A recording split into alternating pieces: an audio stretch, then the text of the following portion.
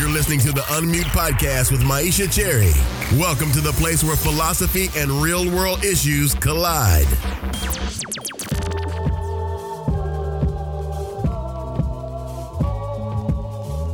Hello, and welcome to the Unmute Podcast. This is the place where I have the opportunity to talk to young, diverse philosophers about the social and political issues of our day. Before we get started, I'm excited to let you know that if you like the podcast and enjoy listening to episodes, these conversations are now available in book form. The book is called Unmuted: Conversations on Prejudice, Oppression, and Social Justice, and it is published by Oxford University Press. If you're listening before March 1st, head over to Amazon and pre-order a copy. And if you're listening after March 1st, run to your local bookstore or online and grab a copy today. You would not regret it. The book has a foreword by Cornel West, illustrations of contributors, an informative glossary section, and lots of accessible and interesting conversations. Get Unmuted, the book, today. Now, let's get into the episode. Today, I have the pleasure of talking with Erin Tarver. Erin is an associate professor of philosophy at Oxford College of Emory University. Her interests are in feminist philosophy, American pragmatism, and philosophy of sports.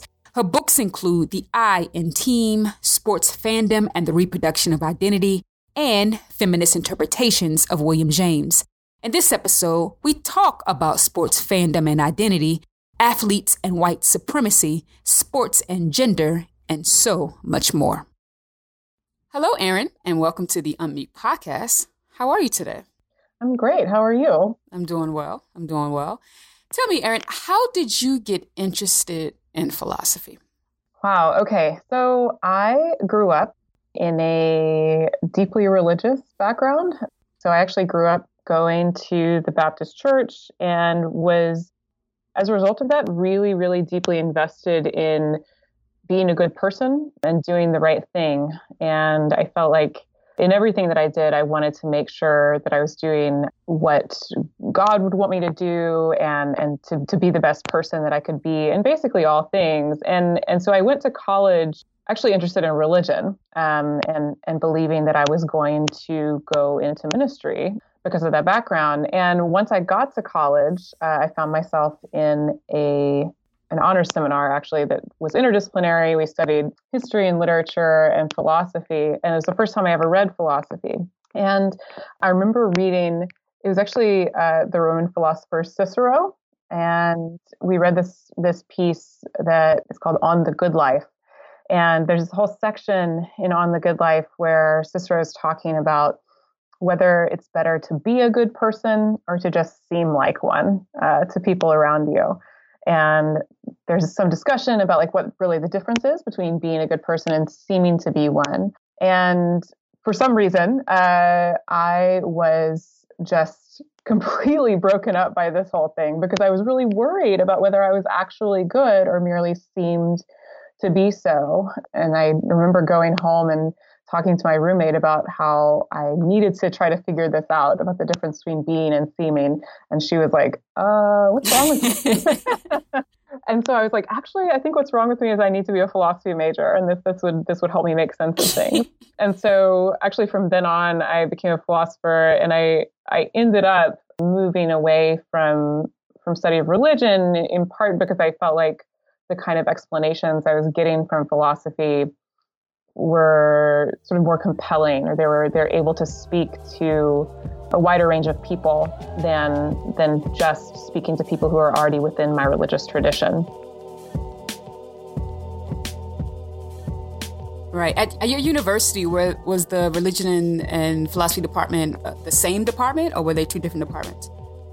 It was actually the same. In fact, so I went to a religious college and we couldn't major, in fact, just in philosophy. So I was an interdisciplinary philosophy and religion major as an undergraduate. Yeah. So my initial teachers, in fact, of philosophy were people who had seminary degrees, but who were particularly interested in studying from a philosophical perspective. Okay. So I want us to talk about your book. Okay. I in Team, Sports Fandom and the Reproduction of Identity. And I'm very, very interested in this conversation because I played sports growing up. basketball in particular. And I am a huge sports fan, basketball fan. And people may know about this podcast, and those people who know me personally, I'm a huge fan of LeBron James. Having said all of that, I'm so looking forward to this conversation. So as you point out, there are several ways to describe a fan. And I wonder if you can give us some accounts of fandom. And despite their variations with each other, what do you think fans have in common on your view? Well, one of the surest ways to start an argument amongst sports fans is to ask them what counts as a fan, right? So, interestingly, as I started doing research for this book, of course, you come across lots of different ways of defining this. The oldest ways of defining fan, the oldest uses of that word are not nice, actually. I'd say it's not a kind thing to call someone historically, like in the 1880s when it's first in use. And so basically people who used it then did it specifically to refer to basically these guys who were thorns in the side of baseball managers. So people who followed teams and who were obsessive collectors of statistics, and they had all of this knowledge. There's this guy named Ted Sullivan who was the manager of this team that was at the time the St. Louis Browns, who says that there was this guy who was always coming around the clubhouse, wanted to tell him how to run his team and stuff like that because he was so full of sports knowledge. He says that it was bubbling out from him like the steam from the pipes of a boiler or something. And it made his life miserable, basically. And so he called that guy a fan because he said, he's a fanatic. And he means that not in a nice way. So interestingly, though, even there in that early stage, you see that the sort of key thing about being a fan is the acquisition of excessive amounts of knowledge, specifically like propositional knowledge about sports. Contemporary fans obviously have their own definitions, their own ways of excluding people from the realm of real fans. So sometimes people suggest that what makes a fan is specifically team loyalty, right? So you don't want to be a bandwagoner because that's not a real fan. So many fans will suggest that there's some, amount of time that one needs to have been a follower or a devotee of a team in order to count as a real fan. Interestingly, some philosophers of sport suggest that team loyalty piece ought not be a part of fandom. And so there are some philosophers who say that actually, if you're a purist, meaning you're not like a partisan fan, you don't care about who's playing or who wins, you just love the sport itself and don't, such a philosopher type explanation to say like it's better to be someone who wants in the abstract the best team to win, not their own team. Of course. Those people exist? They do exist.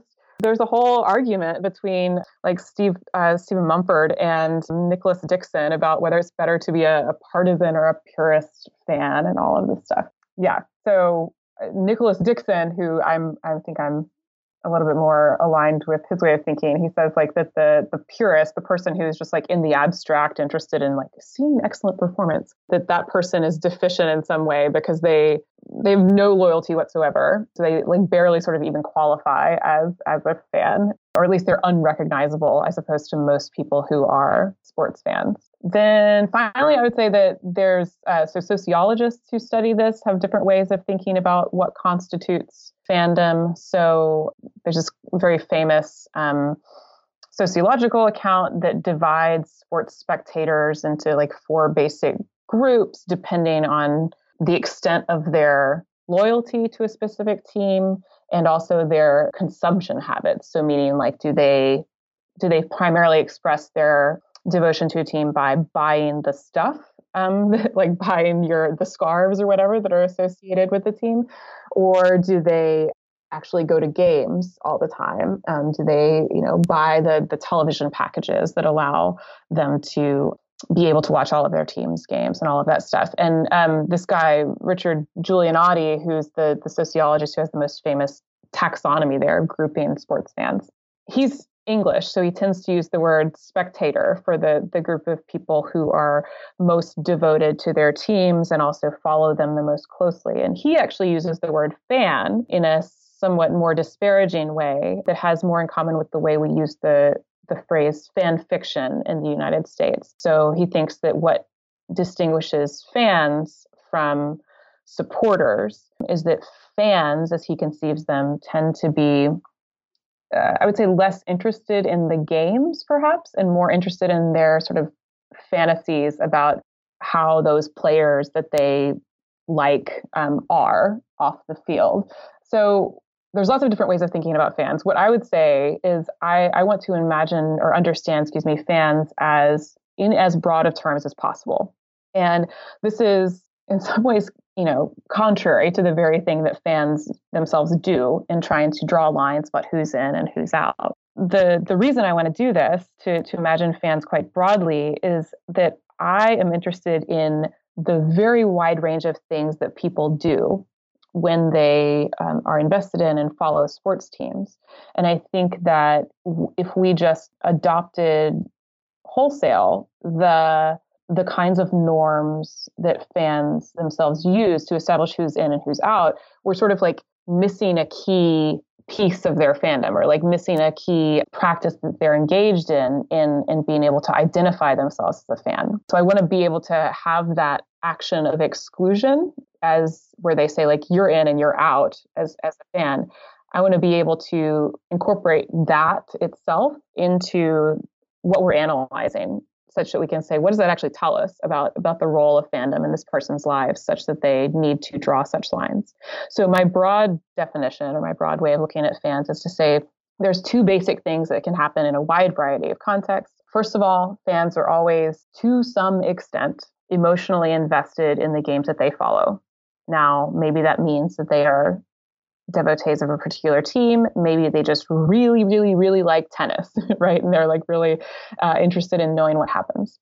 And then secondarily, fans are always engaged in some sort of practical activity with their sport.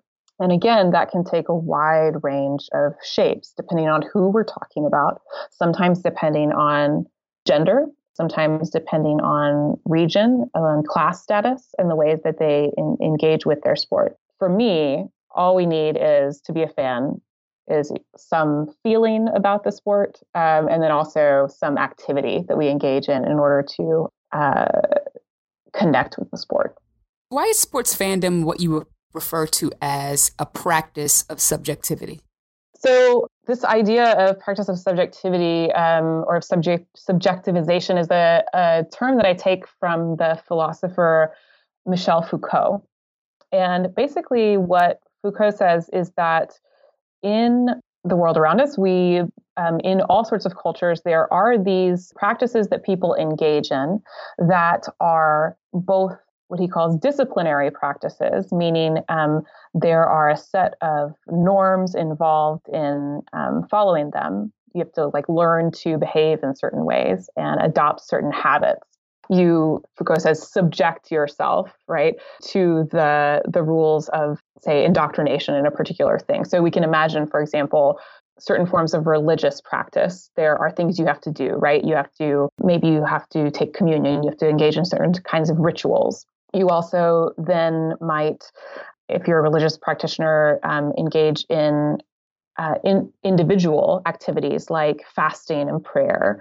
You might engage in learning activities where you acquire knowledge about the, say, religious text of the community of which you're a part. So there are these things that you have to do that are, broadly speaking, kind of like work, basically. Like we have to, they require a lot of effort. But the flip side of that, Foucault says, is that those things have a way of contributing to the creation of one's identity as a subject. And by subject here, we mean like subject in the root sense of the word subjective. So like meaning it's one who is a subject is like a first person experiencer of like saying, I am this thing. So if I can say that one more time, a subjectivity is like the first person experience of being an I. So when Foucault says that something is a practice of subjectivization, he has these like two different meanings of the word subject in mind. On the one hand, we subordinate ourselves to a particular discipline.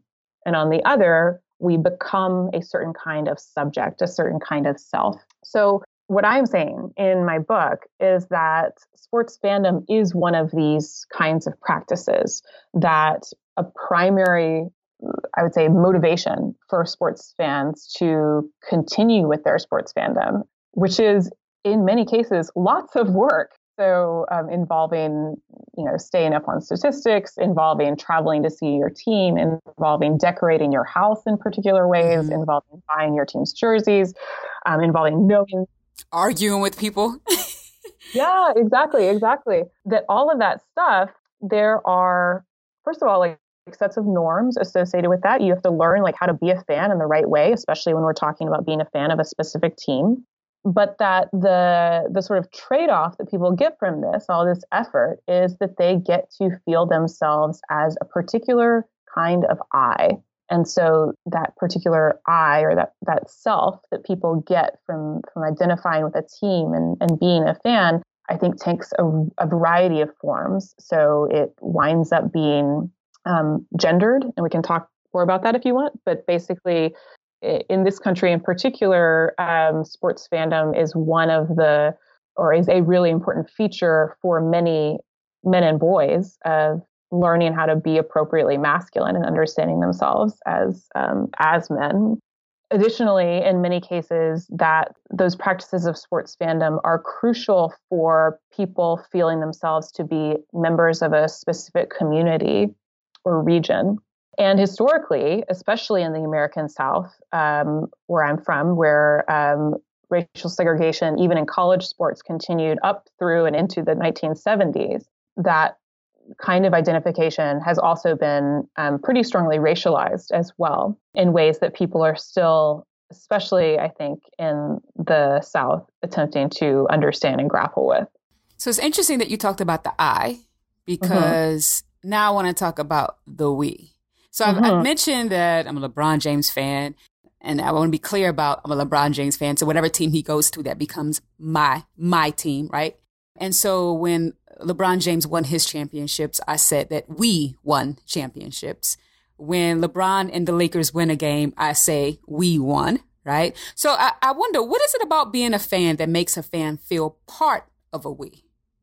That's a great question. So the interesting thing about this, I think, is that this we identification tends to work most effectively in cases of team sports over individual sports. So I'd say people like yourself are less common, whose we is mobile based on a specific individual, though certainly that happens. So I think the reason that this works most effectively for team sports is that there's the idea of there being a team as such that is persistent over time, right? So like from one year to the next, we have different players that populate that particular team.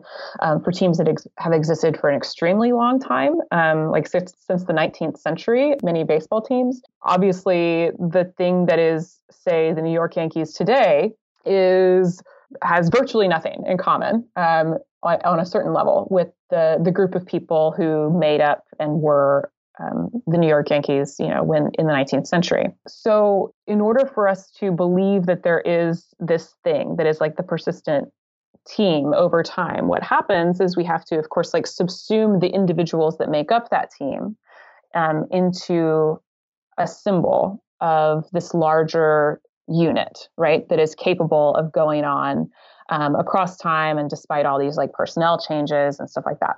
So what happens, I think, with rooting for a team is that we engage in this really interesting psychological phenomenon in which we identify with that team, with the symbols of that team, such that, first of all, we're able to say, because, for example, if we go back to the Yankees, because this one team has like always worn the pinstripes, say, and has been associated with this particular location, we understand themselves as a singular metaphysical unit. But that also, because we have all of these symbolic features like the pinstripes that enable us to group those people together, I suppose, that enables us really easily as individual fans to group ourselves with that team too, so that we become sort of part of that team mentally. And I think we have practices that we engage in that make that easier for ourselves.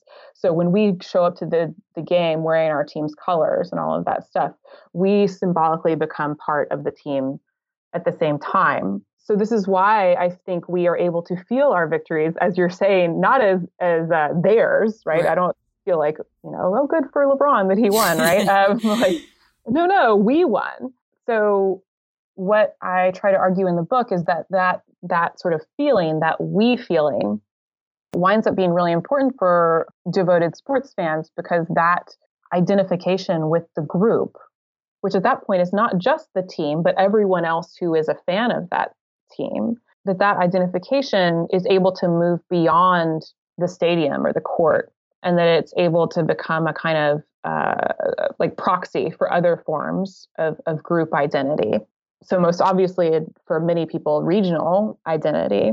So we can feel like a connection to the people around us, and to imagine that we are part of some singular community, despite the fact that in many cases we have like almost nothing in common. Yeah. So there's lots of different ways by which we accomplish this, many of which are symbolic, like the colors, like I'm mentioning, things like mascots, I think are important.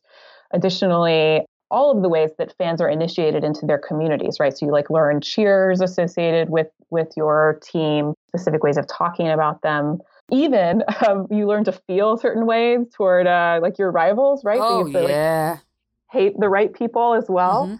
That's a crucial part of that. Exclusion of other people is an important part of forming that we that is associated with the team and sports fandom.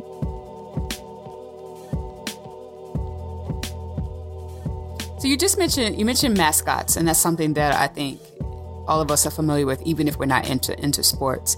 But in your book, you also introduce us to a very interesting concept called mascotting, which I was not familiar with prior to reading.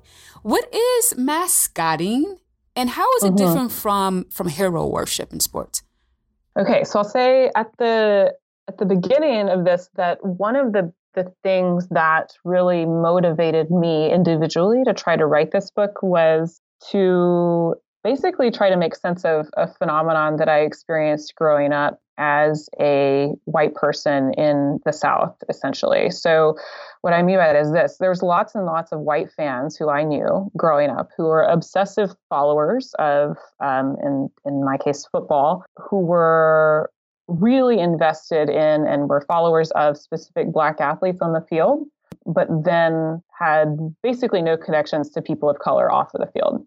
And in fact, were in some cases actively racist and hostile, openly so, to Black folks off the field. And so I was like, what in the world is happening here? Right. How are we supposed to make sense of your willingness to cheer for these guys, for example, in the context of a sporting event, and not to make that connection outside of it? So for me, looking at the difference between hero worship and mascotting is a way of parsing different forms of fan identification with individual players. So basically, what I argue in the book is that both hero worship and mascotting involve fans imaginatively identifying with individual players, right? Holding up an individual player as somebody who is somehow representative of them, or who is, whose success they feel as their own, I guess is the best way of putting it. But what I wanted to say is that not all such identifications are equal. And if we pay attention to the ways that white fans in particular tend to identify with guys like Tim Tebow, who are sort of larger than life white football heroes, versus these players like, I mentioned in the book, Kevin Ware, who was a player on the University of Louisville's, I believe, 2013 national championship team, or this guy named Tyrann Mathieu, who was an LSU player at the time. So both of these young men were Black athletes who were apparently embraced by the largely white fan bases of their schools. But what I argue, and what I found in looking at the ways that these fans actually identify with these guys, is that when many white players are identifying with such young men, they're not actually treating them as full human beings, but rather that when players are treated like mascots, they are treated as useful objects who can bring fans glory, who can enable fans when they identify with them on the field or court to have these feelings that they associate with power and dominance and like hypermasculinity and stuff like that, but with whom they do not have a relationship off the field, and they don't seem particularly interested in those people off the field or when they're no longer useful to them.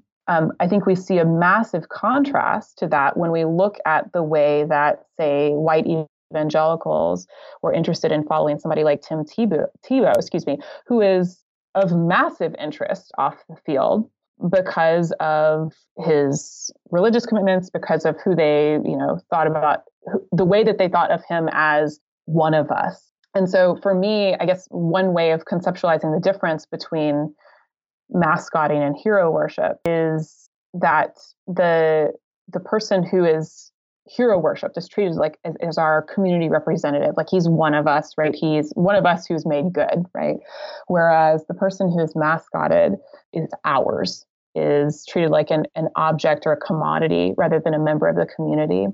And I should say that the way that I think about this is largely informed by Malcolm X's description of his own experience of playing on a sports team in his autobiography. So it's like the second chapter of his autobiography. He talks about how when he's in this largely white high school, that he is for a time a basketball star.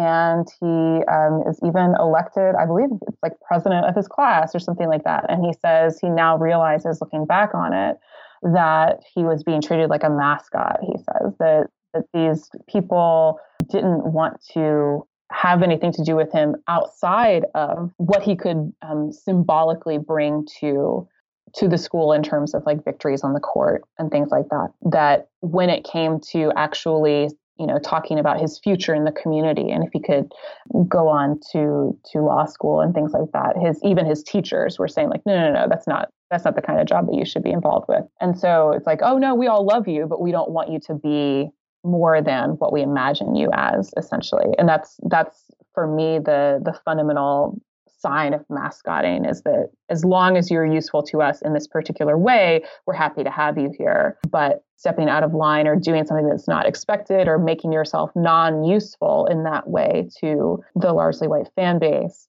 results in backlash or worse. This is insightful, right? So now I get a greater sense about what mascotting is, and also kind of the connection between mascotting and white supremacy. But I want to kind of look at the connection between mascotting and gender, particularly misogyny. So what is the relationship of connection between mascotting and misogyny? So I think this is complicated, but mascotting is an interesting phenomenon that sort of helps us to recognize the extent to which racism and sexism, or racism and misogyny, are sort of mutually reinforcing of one another. So one of the things I mentioned about mascotting is that one of the ways that usually a young man who's mascotted becomes useful to sports fans who treat him in this way is that by identifying with him, they're enabled to engage in this kind of fantasy of domination or power on the field or court, right? Which is, I think, usually translated into hypermasculinity. So sexism and misogyny, which frankly has characterized a lot of mainstream sports culture, tends to view femininity as basically diametrically opposed to this, to power, to physical dominance in all of this, which is, of course, where you have this, I think, pervasive tradition of misogynist and like homophobic language in sports. So mascotting is about imaginatively using these players to gain access to these feelings of dominance, which, like in the case of Malcolm X, sometimes means literally using them to try to play out sort of fantasies of misogynist abuse. And what I have in mind there is Malcolm X talks about how guys, white students in his class would, try to get him to get together sexually, basically, with these white girls that they knew, sometimes girls who were their sisters. Yeah, because he says he thought there was something about that was like titillating to them or something. And the fact that mascotting of Black men specifically involves these racist notions of hypersexuality or something, means that he's used in this particular way by his white classmates more frequently than, that sort of outright explicit usage to play out those kind of fantasies. Though I think mascotting means for a lot of white fans sort of describing and imagining Black men as hypersexual or powerful or something like that. Or Patricia Hill Collins puts it as suggesting that these Black men who are athletes are hyper heterosexual. And if you look at the kind of language that white fans sometimes use to describe Black athletes who they're identifying with, they'll use these almost like animalistic terms or dominance terms or things that are explicitly references to physicality in what I think is a common white supremacist fantasy, which is, again, like sort of dependent upon or related to the subordination of women as well, that we have to have, as opposed to this hypermasculinity and dominance, the idea that it requires the acquisition or subordination in other means of women. So let's talk a little bit about women, particularly women fans, women in sports. And in your book, you bring up, and I didn't know this, being a LeBron James fan, it goes to show there's some knowledge, some propositions I'm not familiar with. That there's a LeBron James grandmother's fan club. And I wonder if you could talk a little bit more about that fan club and how are they an example of fandom as an act of resistance? Mm-hmm. So I was so delighted to learn of the LeBron James grandmother's fan club, which I actually learned through a show on the Cooking Channel of all places. They were featured on the Cooking Channel. Wow. And they were making food for one of their meetings or something. So to be clear, the grandmothers are fans of LeBron James. They are not LeBron James grandmothers, right? So this is a group of older women who are grandmothers, many of whom are older women of color. Many initially were from Akron, though if you go to their website now, you can find out they're from all over the country now, including, of course, Los Angeles. Oh, wow. So they're women who are fans of LeBron James. They get together to watch LeBron's games all the time.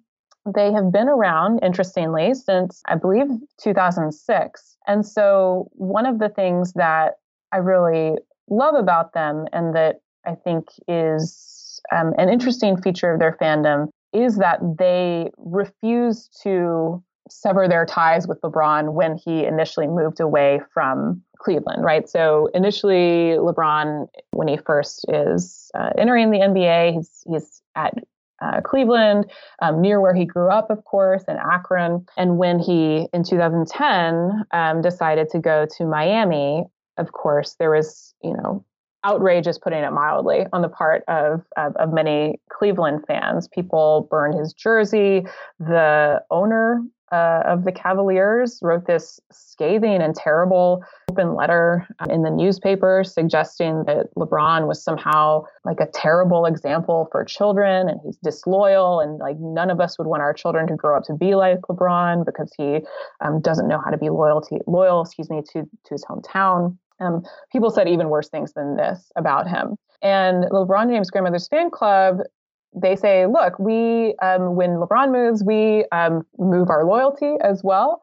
And they did this explicitly, they said, because they think about him as an example of being a role model of what is possible for kids, and particularly, kids from their community of Akron. So I think, first of all, the fact that they refuse to engage in the kind of, I would say, unfair response to LeBron that other people did is important. And I think it's important because of to connect it back to what I was saying before, because of what mascotting tends to expect, particularly of young Black men, that they be useful to the team and particularly to the white fan base of the team, and not do anything to disturb that usefulness. I think when athletes refuse to do that, right, when they demonstrate that they are in fact full human beings whose lives and interests move beyond that of being a mascot, very often they wind up being penalized, to put it mildly, by fans, and there's quite a lot of backlash, as I mentioned. So the fact, first of all, that the LeBron James Grandmothers Fan Club was, explicitly wanting to remind people of LeBron's humanity and of the idea of him needing to do what, as they put it, like what would better himself. That's important. But additionally, the LeBron James Grandmothers Fan Club isn't just about getting together and watching sports. So they, in keeping with their idea that LeBron is an important example of what can come from Akron, is that they, beyond getting together to watch the game, they're also involved in community advocacy, and they also do work on mentoring young people, and particularly kids, encouraging them to stay in school and all of that. And so I think that the fact that they are using their sports fandom not just to like imagine themselves as part of a then once we leave the stadium, but then saying like, let's take this and go beyond the sporting context into doing good in our communities. And that they're doing this as women, older women, and many of them being older women of color, I think is significant and important, given that the sports context has so often been both derisive of women and has wanted to treat people of color more broadly as disposable. So usually when I ask men in general why they don't follow certain women's sports teams, and they use basketball as an example. Mm-hmm. One of the things they say, well, there's no dunking involved. The dunking, it's so weird. Yeah. I don't know. These women really can't do kind of the like bodily aesthetic things that a Kyrie Irving can do. So that's usually the response that I get. But we see in the case, for example, tennis, for example, people don't really have those particular arguments. So I wonder how much they hold up. So my question is why don't women's sports teams, who often do much better than their brother teams, for example, U.S. soccer isn't a prime example. Why don't they accumulate the same amount of fans as their male counterparts? I think it's a great question. I think there is a complicated causal story to tell here. And I think actually it does, the difference, as your example suggests, does have something to do with the role of team sports versus individual sports, and the fact that people tend to relate differently to team sports than they do individual sports. So I think part of it is just like sheer history. So there just is not the same tradition, I suppose, in many cases of fandom for women's sports, because there just is a shorter history of women's sports, competitive women's sports, such that you'd be able to even follow these teams. So given that team sports fandom very often is about a long tradition of following certain kinds of rituals associated with the team, that missing history is going to result, I think, in people having fewer connections to it. So I think that's part of it. But I would say probably a bigger part of it, and probably more relevant, say, in the case of women's soccer, because soccer, at least in this country, has quite short history in terms of its popularity, is that there's a much longer and more pervasive tradition, I suppose, of second-class status for women in all features of life, right? So that the perception of that whatever women are doing is less important, or sort of lesser quality, or is something, as like Simone de Beauvoir would say, is other than the main or the core of a community whenever men are doing that thing. So that we would understand, even at the collegiate level, that the men's team just like is the team, right, of that institution, whereas the women's team is the women's team, and historically has been called the Lady Vols or the Lady Tigers, or the Lady Knights is maybe my favorite, most ridiculous one, in terms of the added piece of the ladies to it. But yeah, I mean, I think that that's a great question, specifically with regard to the women's national soccer team. And I think this is the fact that there's not a good explanation for this other than sexism is really obvious in their case, and is part of the reason that they are bringing the lawsuit about, right. Pay inequity with the men's team. Can we assume that fans of women's sports? So someone may be listening saying, "Hey, but I'm a fan of a sports team, of a women's sports team. I mean, I should get woke credits, right? Like I'm doing well. Like give me my ethical credits." But I wonder, can we assume that fans of women's sports teams are not perpetrators of some of the ills that you highlight in the context of mascotting? So I guess the short answer is no, not exactly. Right. I don't think we can assume this. So what I'll say is this. I think that this country is just full of unacknowledged white supremacy. So I think that it is just as plausible that white fans are relating to somebody like Elena Delle Donne differently than they are relating to Brittany Griner. And we would need like a more sort of expansive study of that than I have done thus far to be able to say so for sure. So, but I don't think that we can assume that out of the gate. What I will say is that there's a somewhat, I think, ironic kind of flip side of the reason that people pay less attention to women's sports.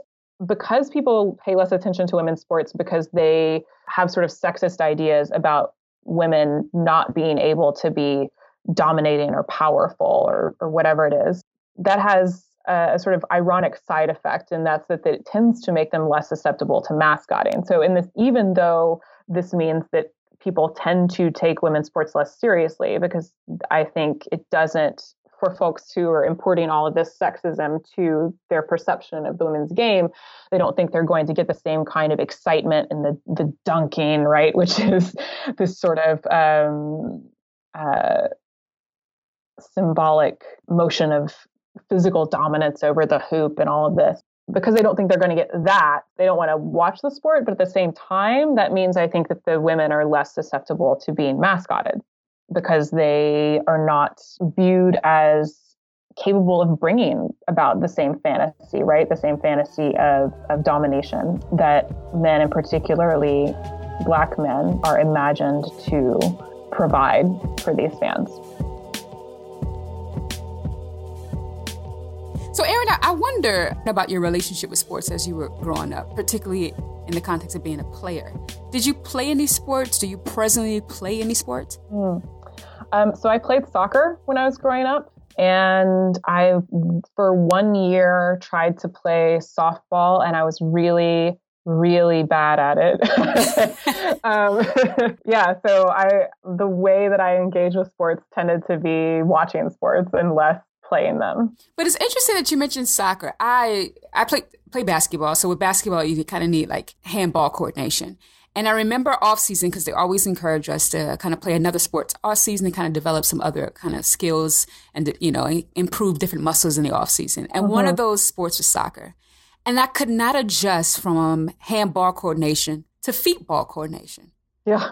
So in my own thinking, I would think, oh, of course, anybody will be able to at least enter softball, right? Handball. But soccer would be very, very difficult. But for you found soccer to be much easier than softball. That's interesting.